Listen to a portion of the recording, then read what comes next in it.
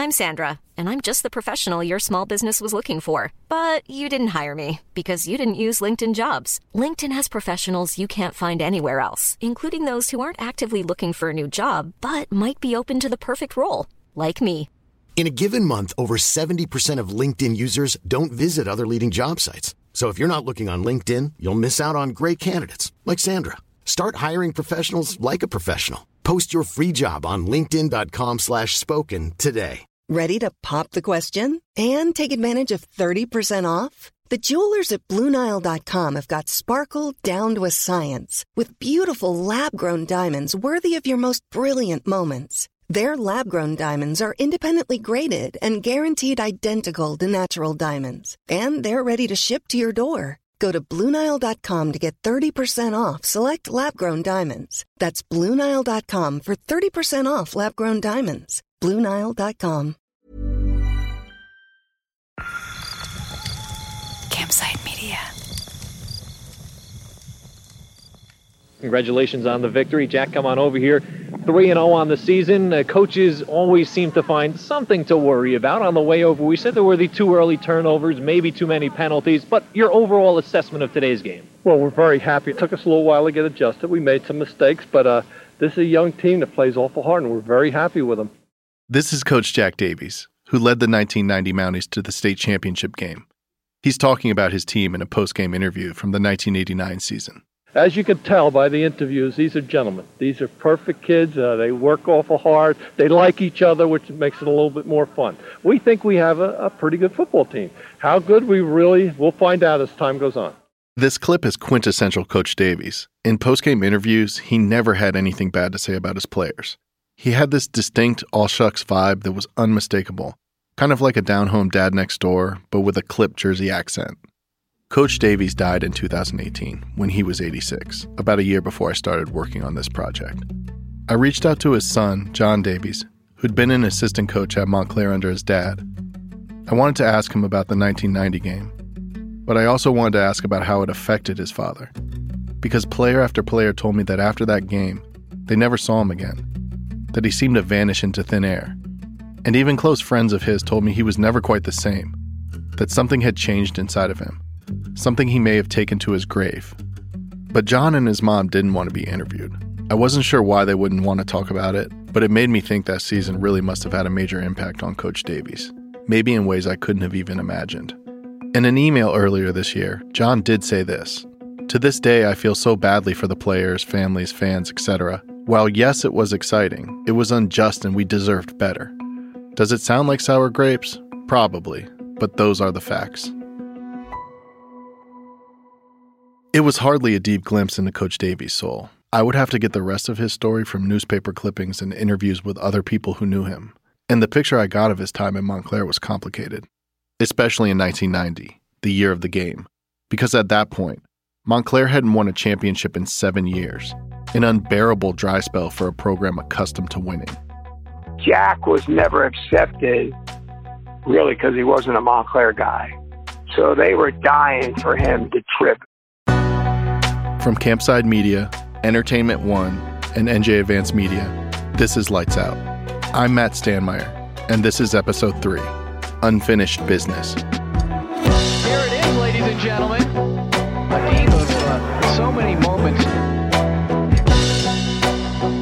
Maybe the last play of this game. 6 seconds remain. They're all down on their knees praying. The kick is up.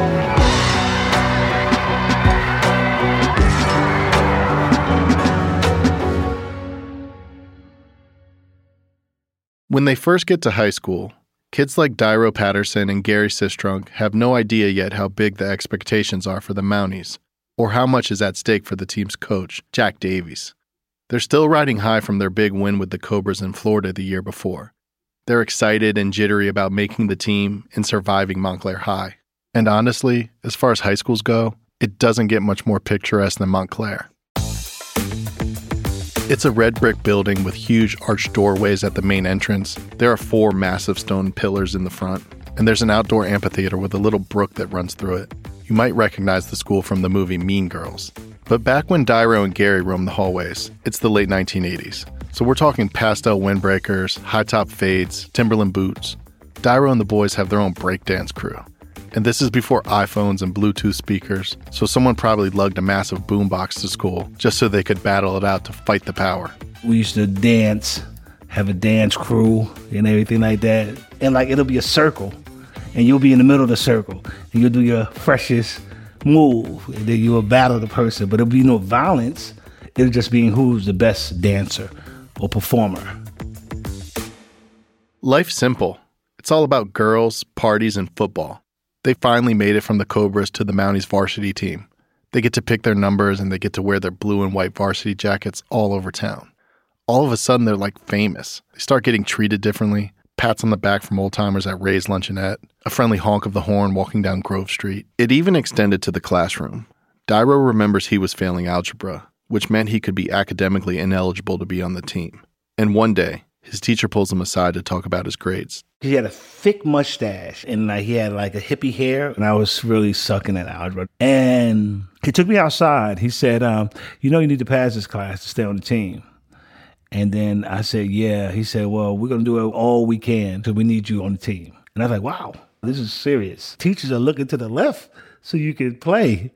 Unlike the Cobras, where any kid could walk on, playing for the Mounties had to be earned. It was so competitive, I heard some kids would fake their address just for a chance to make the team, which meant that every second on the field, practice or game time, mattered. The Mounties head coach, Jack Davies, would be watching, deciding who would get what job. God, he was the ultimate father figure. He was loud, he had a high-pitched voice, kind of cartoonish in some ways. This is Matt Bellis, the team's backup quarterback, talking about Coach Davies. No, I do remember liking him. And I think everyone respected him. He was the alpha male, and you don't want to piss him off, but you could. You could easily piss him off if it was like a Friday before a game, and we would do run-throughs, and if you missed the extra point and you're the kicker, he'd throw his clipboard or his hat. No, his hat. That's what he'd throw his hat. Davies was hired in 1984, when he was in his early 50s. Before Montclair, he'd coached for nearly 2 decades at Butler High School, where he'd won more than 100 games, 8 conference championships, and 2 state titles. In Butler, he's a football legend. But when he gets to Montclair, it's like a splash of cold water. By 1990, he hasn't delivered a single state championship. And the year before, they'd lost 18-0 in the playoffs against Morris Knowles, which Davies admitted was pretty embarrassing. The Montclair Times coined the game the disaster in Denville. After that, rumors started swirling that 1990 could be Davies' last season coaching. The pressure in Montclair, as you well know, is unbearable. This is unbearable. Wade Amadeo is a retired school security guard, and he was pretty much the insider of all insiders in town. He knew Davies well. He would pop into his office throughout the school day to shoot the shit, and he told me Davies was a nice guy. But he was always considered an outsider because he hadn't been a part of Montclair's previous coaching regime. Coach Clary Anderson led the Mounties to 17 state titles from the 40s to the 60s. Then his right-hand man, Butch Fortunato, took over. So big shoes to fill. And it was no secret that Davies wasn't meeting expectations. Wade could sense frustration building throughout Davies' coaching tenure. When you win here, it is the best. Man, when you don't, they'll nitpick every play. You could win 50-0, and you'd be walking out of that field saying, we should beat them 56-0. So it's unforgiving. One source told me his wife started getting yelled at in the bleachers by relentless fans. They were known as the fence monglers, and they were hard to miss. The Montclair fans, the hardcore ones, could be brutal. Like, I'm 16, 17 years old, and you're yelling stuff at me, and you're a grown man. Like, really? Like, what's wrong with people?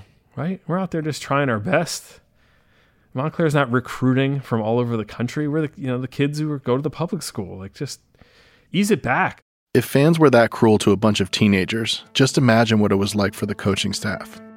But Davies always owned his decisions and failures gracefully. He always showed up to school the following Monday morning, and he never ducked the postgame interviews with reporters. Here's Gary Sistrunk again.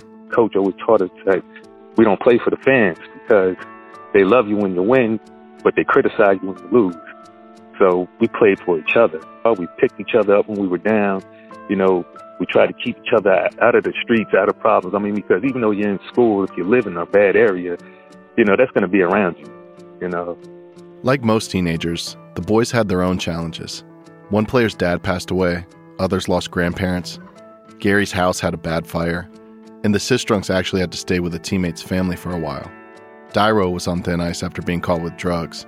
He was still barely passing his classes, but his passion for football was his only motivation to avoid failing.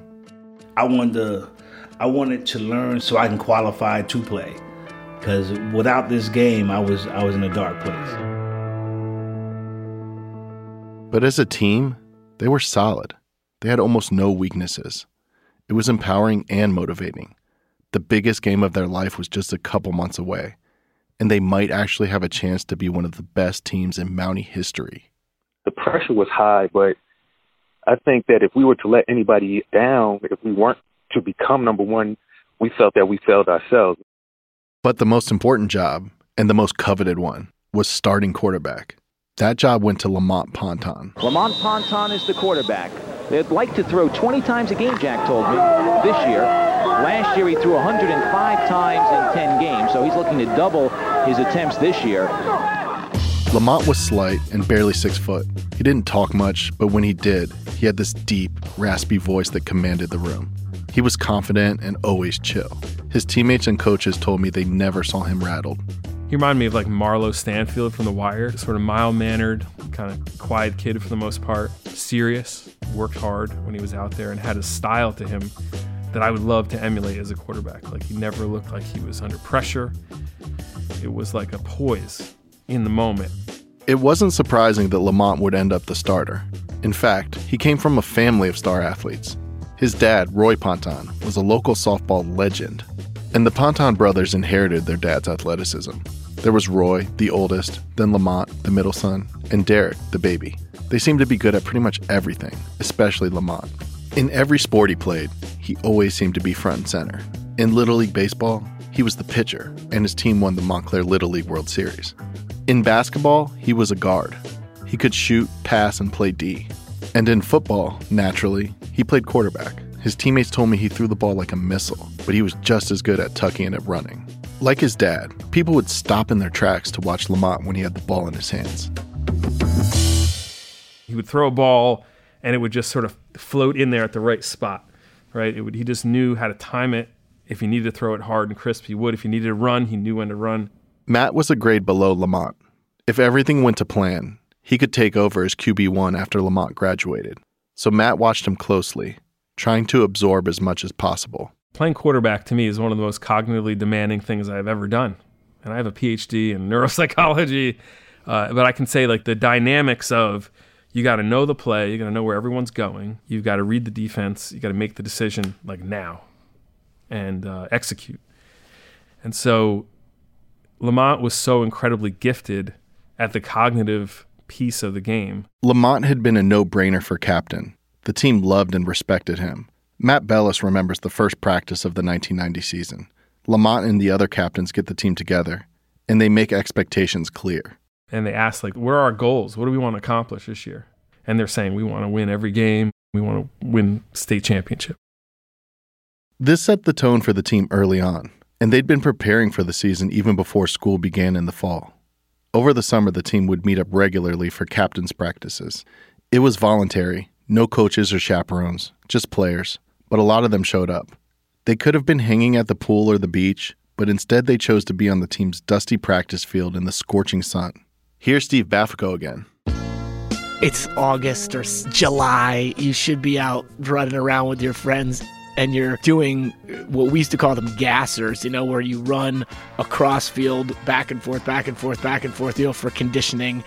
It's hot, and you must drop like 10 pounds of sweat, and you're on the ground doing burpees and stuff. The smell of the dirt and the grass, while the heat is like beating down on you. Those are the things that are most vivid in my memories. The boys were gearing up for a revenge tour. They wanted payback against the few teams that beat them the previous year, in 1989. There weren't many, but there were 3 schools in particular on their hit list. A private school, St. Joe's, had wiped the floor with them. They weren't scheduled to play them that season since St. Joe's had switched divisions, so the players begged Coach Davies for a preseason scrimmage, just for a chance to get him back.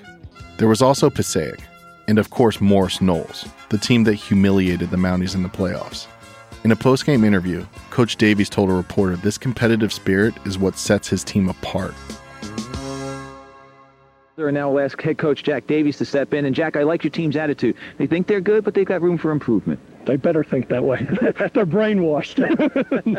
They're brainwashed. The thing they have to like about these kids is that they take things personal, and there's nothing wrong with that. That's a competitive fire they have within them, and they do have confidence. And Lamont is a large part of that because he's very cool and he makes a big play when we need it. The whole team was very protective of Lamont. In practice, Coach Davies even had a rule: do not hit your quarterback, because they couldn't risk him getting hurt. One person told me that once during a muddy game, when the team was in their white uniforms, they were told that Lamont's jersey better be as clean by the end of the game as it was at the beginning. And it was. When we practiced, it was told by Davis, we don't touch him on the Davis side. You run past him, we don't breathe hard on him. So, he was very protected. The first game of the season was against Bloomfield, Montclair's longtime rival, one town over. It was a Montclair superstition that if they won this game, the odds would be in their favor for the rest of the season.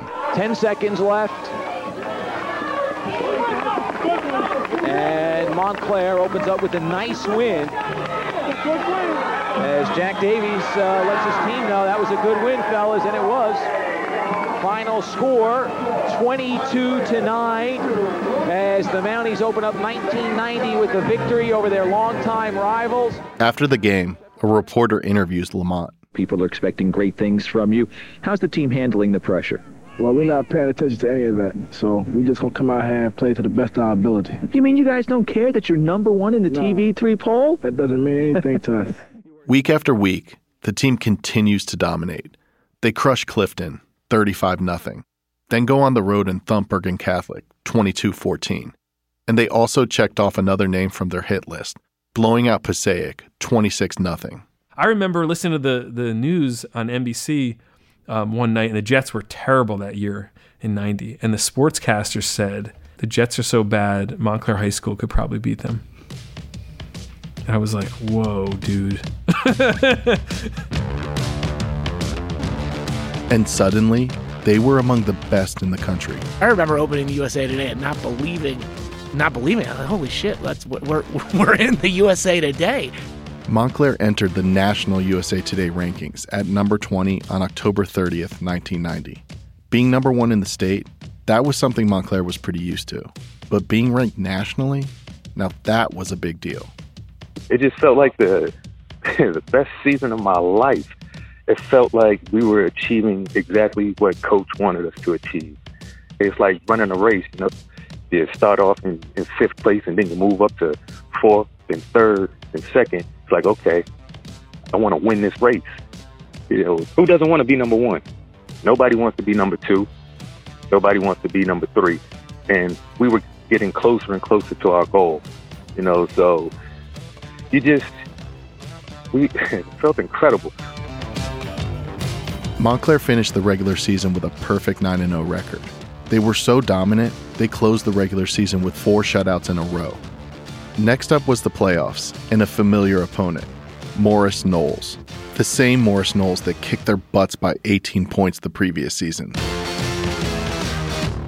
The high school football season is down to its final weeks in New Jersey. The winner of today's game advances to the championship round next Saturday. The loser puts the equipment and the uniforms away until the 1991 season. Montclair played Morris Knowles in the semifinals last year. The Mounties lost 18-0. There are some revenge motives at work for Montclair because of that. They blew out Morris Knowles by 21 points. Mission accomplished. The revenge tour was complete. The Mounties were undefeated with a perfect 10-0 record. One more win, and they would be the first Montclair team to finish undefeated since 1964, and the first Mounties team to ever go 11-0. Everything they'd ever dreamed about and worked for was coming to fruition. They're just one game away from immortality. Lamont was one of a few players interviewed after the Morris Knowles game. He's smiling into the camera, with eye black still smudged on his cheeks. Here's quarterback Lamont Ponton. And Lamont, we didn't expect a shootout affair. We were thinking maybe it'd be a little lower scoring, but that first half, it seemed every time you touched the ball, you were able to put the ball in the end zone. Yeah, well, we expected that when we came into the game because we wanted revenge. Unfinished business to see. Because we feel that nobody can beat us. And we want it bad this year. We want it really bad. After the game, Gary Sistrunk remembers walking home with his teammates, feeling like they were literally floating. It felt good, like the Tony, Tony, Tony song that was currently a smash hit. I remember us singing that song on our way home from practice and just laughing and clowning. It feels good. Just laughing and smiling and cheesing, knowing that we was undefeated. But there was another team making history that day. The team the Mounties would be facing in the state championship. The Randolph Rams. Late in the game, in fact, after the final whistle had sounded, an announcement was made that it was Randolph, which defeated Union by a score of 6-0. Now, we are assuming that is accurate information. If it is, it sets up the state's all-time winningest team, 48 in a row, Randolph, against Montclair. And that wasn't great news for the Mounties, because the Rams were unlike any team Montclair had ever faced. They hadn't lost a football game in more than 4 years. Just one more win would give Randolph the state record for most consecutive games without a loss. So they were playing for immortality too. But these Mounties had never played the Rams before. So who were they? This is a game you don't want to miss. We hope you'll watch it on TV3, but you should find your way here to Woodman. It should be a whale of a ball game. That's after the break.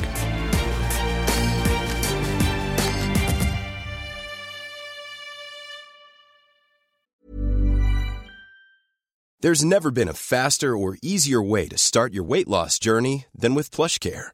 PlushCare accepts most insurance plans and gives you online access to board-certified physicians who can prescribe FDA-approved weight loss medications like Wegovy and Zepbound for those who qualify.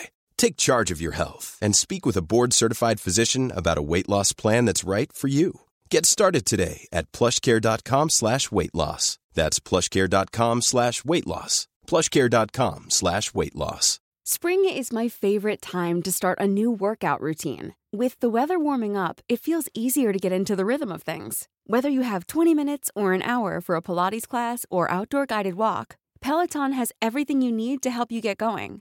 Get a head start on summer and try Peloton risk-free with Peloton Rentals at onepeloton.com/bike/rentals.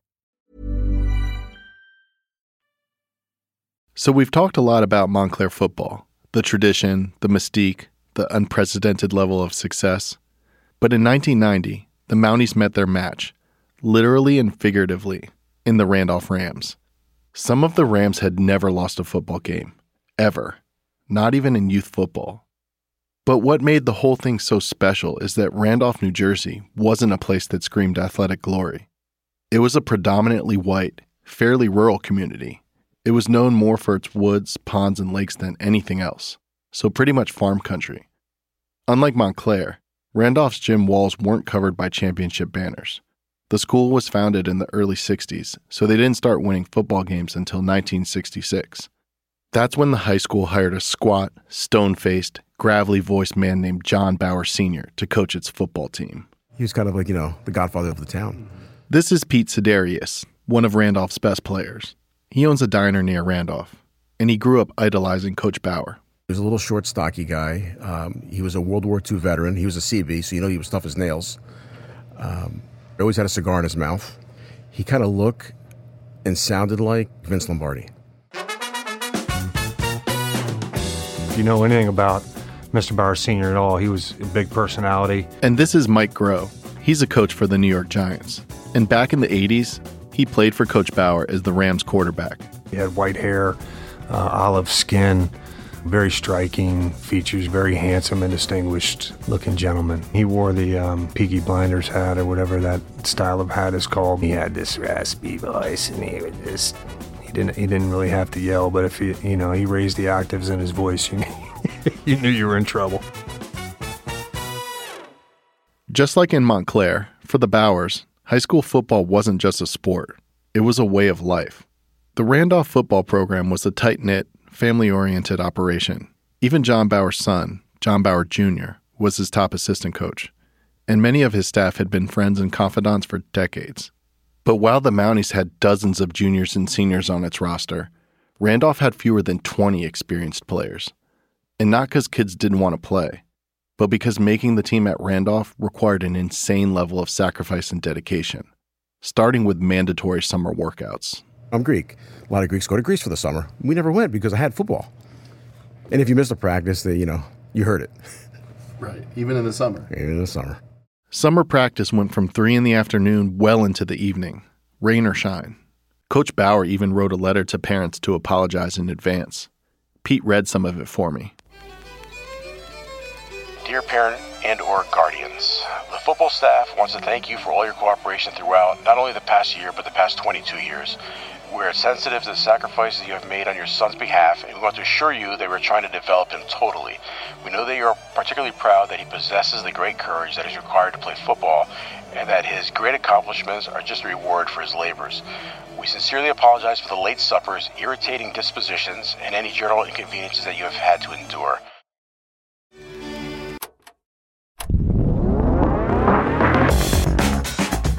It was torture. I mean, we would be put through a series of exercises, and I can't remember if it was 3 or 4 times a week that we would have to lift, and you had a partner, and you would go through, and everything was done on a count system.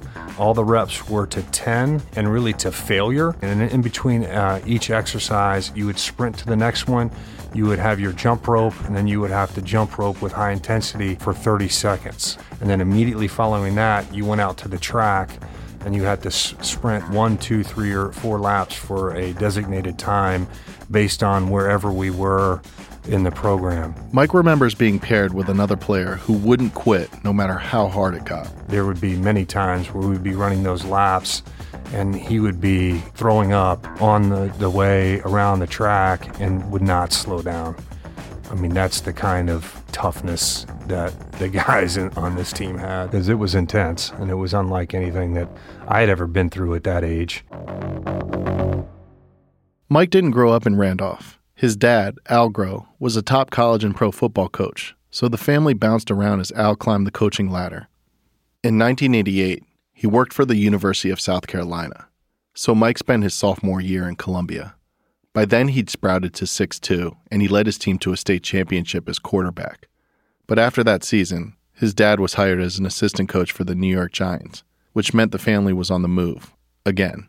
Mike's dad checked out several New Jersey high school football programs, trying to find the best place for him.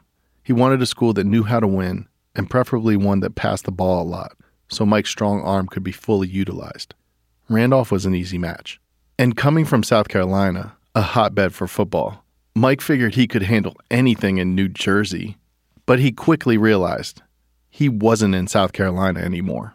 I'm a quarterback, skinny little guy who wasn't fast and knew my limitations. And I mean, I'm running with the running backs and the receivers, and I'm not winning any sprints.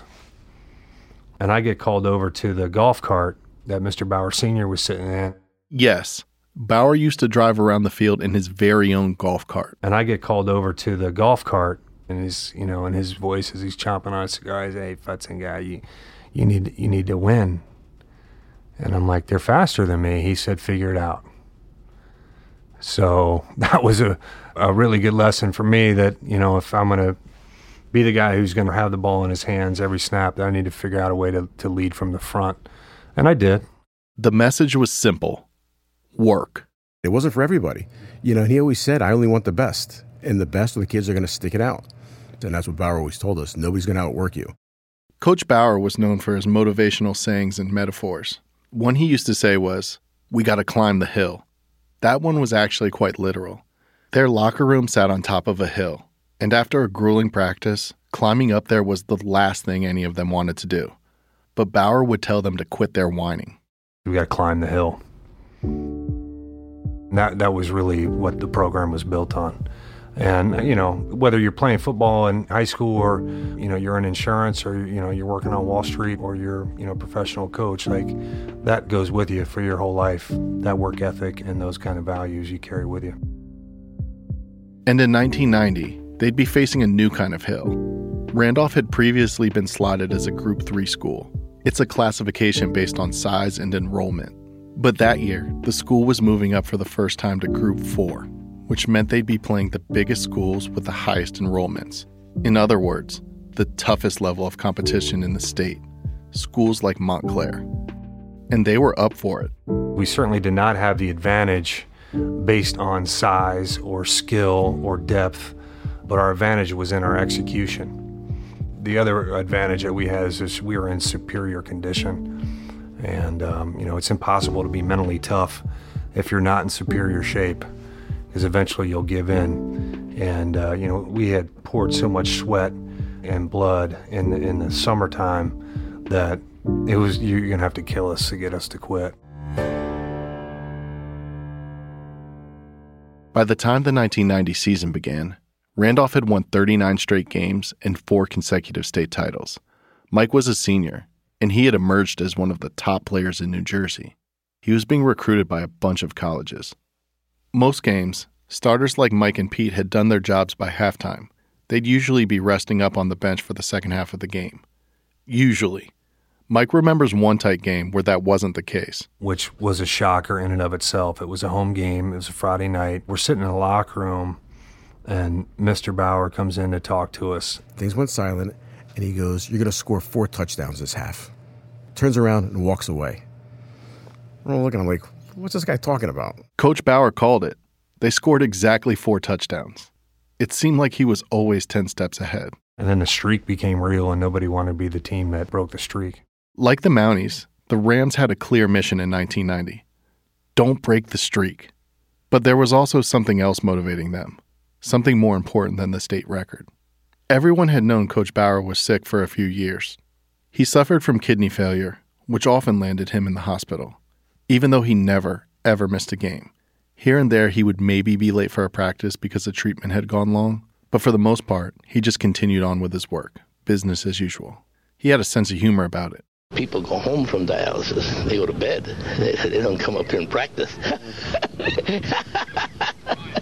I tell you. He'd always have one-liners, and he would make comments like, I'm going to be out here till I die, because I don't know when the streak's going to end. Coach Bauer told people he really didn't want his son to inherit the pressure of maintaining their winning streak. He was planning to stick around and see it through. But in mid-November 1990, his health took a sudden turn for the worse, just days after Randolph had won its 46th straight game. Then, on November 14th, the unthinkable happened. 3 o'clock yesterday morning, John Bowers Sr., certainly a football coaching legend in Morris County at Randolph High School, died of heart failure at the age of 67. John celebrated his 67th birthday this season, September the 26th. However, he had to spend that in a hospital bed. He had been receiving regular dialysis treatment for kidney failure since last fall, 4.5-hour sessions, 3 days a week. His son, Bauer Jr., went to practice to share the news with the team personally.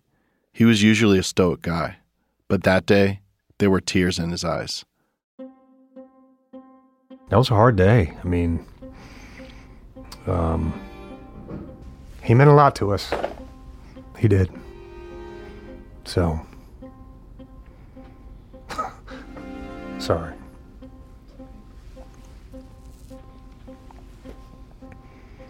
And I was only there 2 years, Think about the guys that grew up watching that guy, pace the sidelines and dreaming of playing for him. He's just one of those kind of coaches that you hope you get a chance to play for. So I'm lucky in that regard that I got a chance to play for him. I hope he was proud of me. Their coach was gone, with the regular season finale against Livingston just 2 days away. Suddenly, there were questions about who would lead the team under the circumstances. It seemed like the Rams had gone from unstoppable to underdogs overnight. It was almost, unfathomable. Like, where do we go from here? Then, not long after, Bauer Jr. posted a quote in the locker room like his dad used to. "Only eyes washed by tears see clearly." And the first time we saw it is when he died.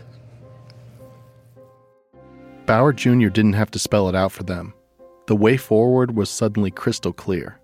Bauer Jr. would take over as head coach, and the boys, well, they'd climb the hill. And our sentiments were, we're playing. Business as usual. We're going to play on for Coach Bauer.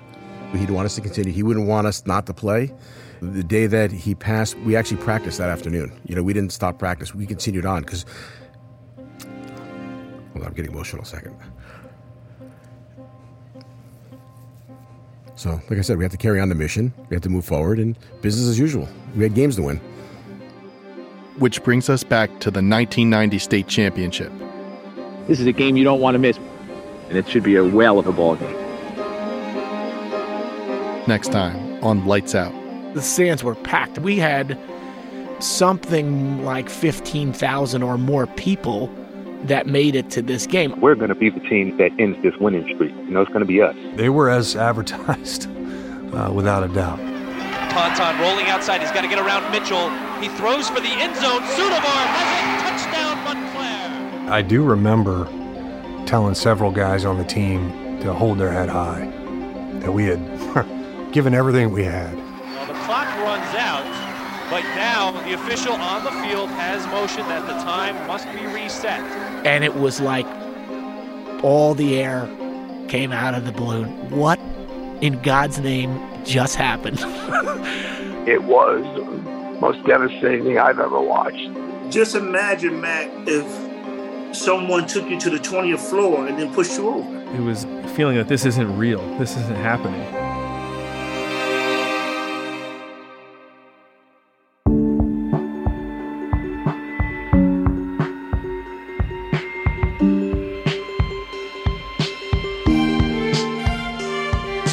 Lights Out is a production of Campside Media and Entertainment One in association with NJ Advanced Media and XTR.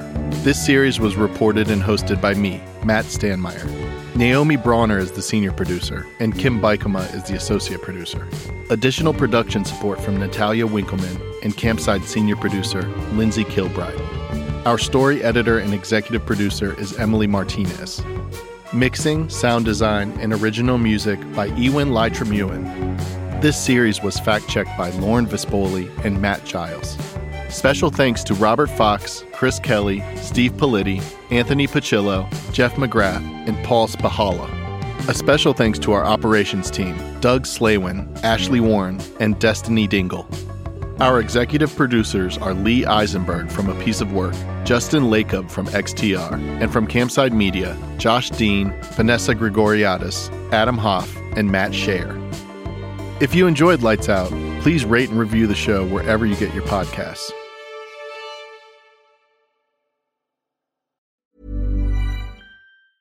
Hey folks, I'm Mark Maron from the WTF Podcast, and this episode is brought to you by Kleenex Ultra Soft Tissues, your ally to help tackle your allergy symptoms this season. I love the change of seasons, but nobody loves pollen and all those other things floating in the air that make you sneeze during this nice weather. Kleenex Ultra Soft Tissues are hypoallergenic and allergist approved, so fight back against watery eyes and runny noses without worrying about irritating your skin. For this allergy season, grab Kleenex and face allergies head on.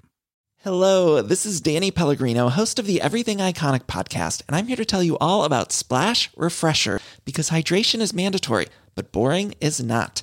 Now, I love my water, but if I don't spice it up, I'm not going to finish what I took out of the fridge. That's why I love my Splash Refresher, which is flavorful, delicious, bright, hydrating, and 0 calories. The wild berry flavor is my fave. No, wait. Is the pineapple mango flavor my fave? You know what? All 5 craveable Splash Refresher flavors are my fave because they're so delicious. So get hydrated and enjoy it with Splash Refresher.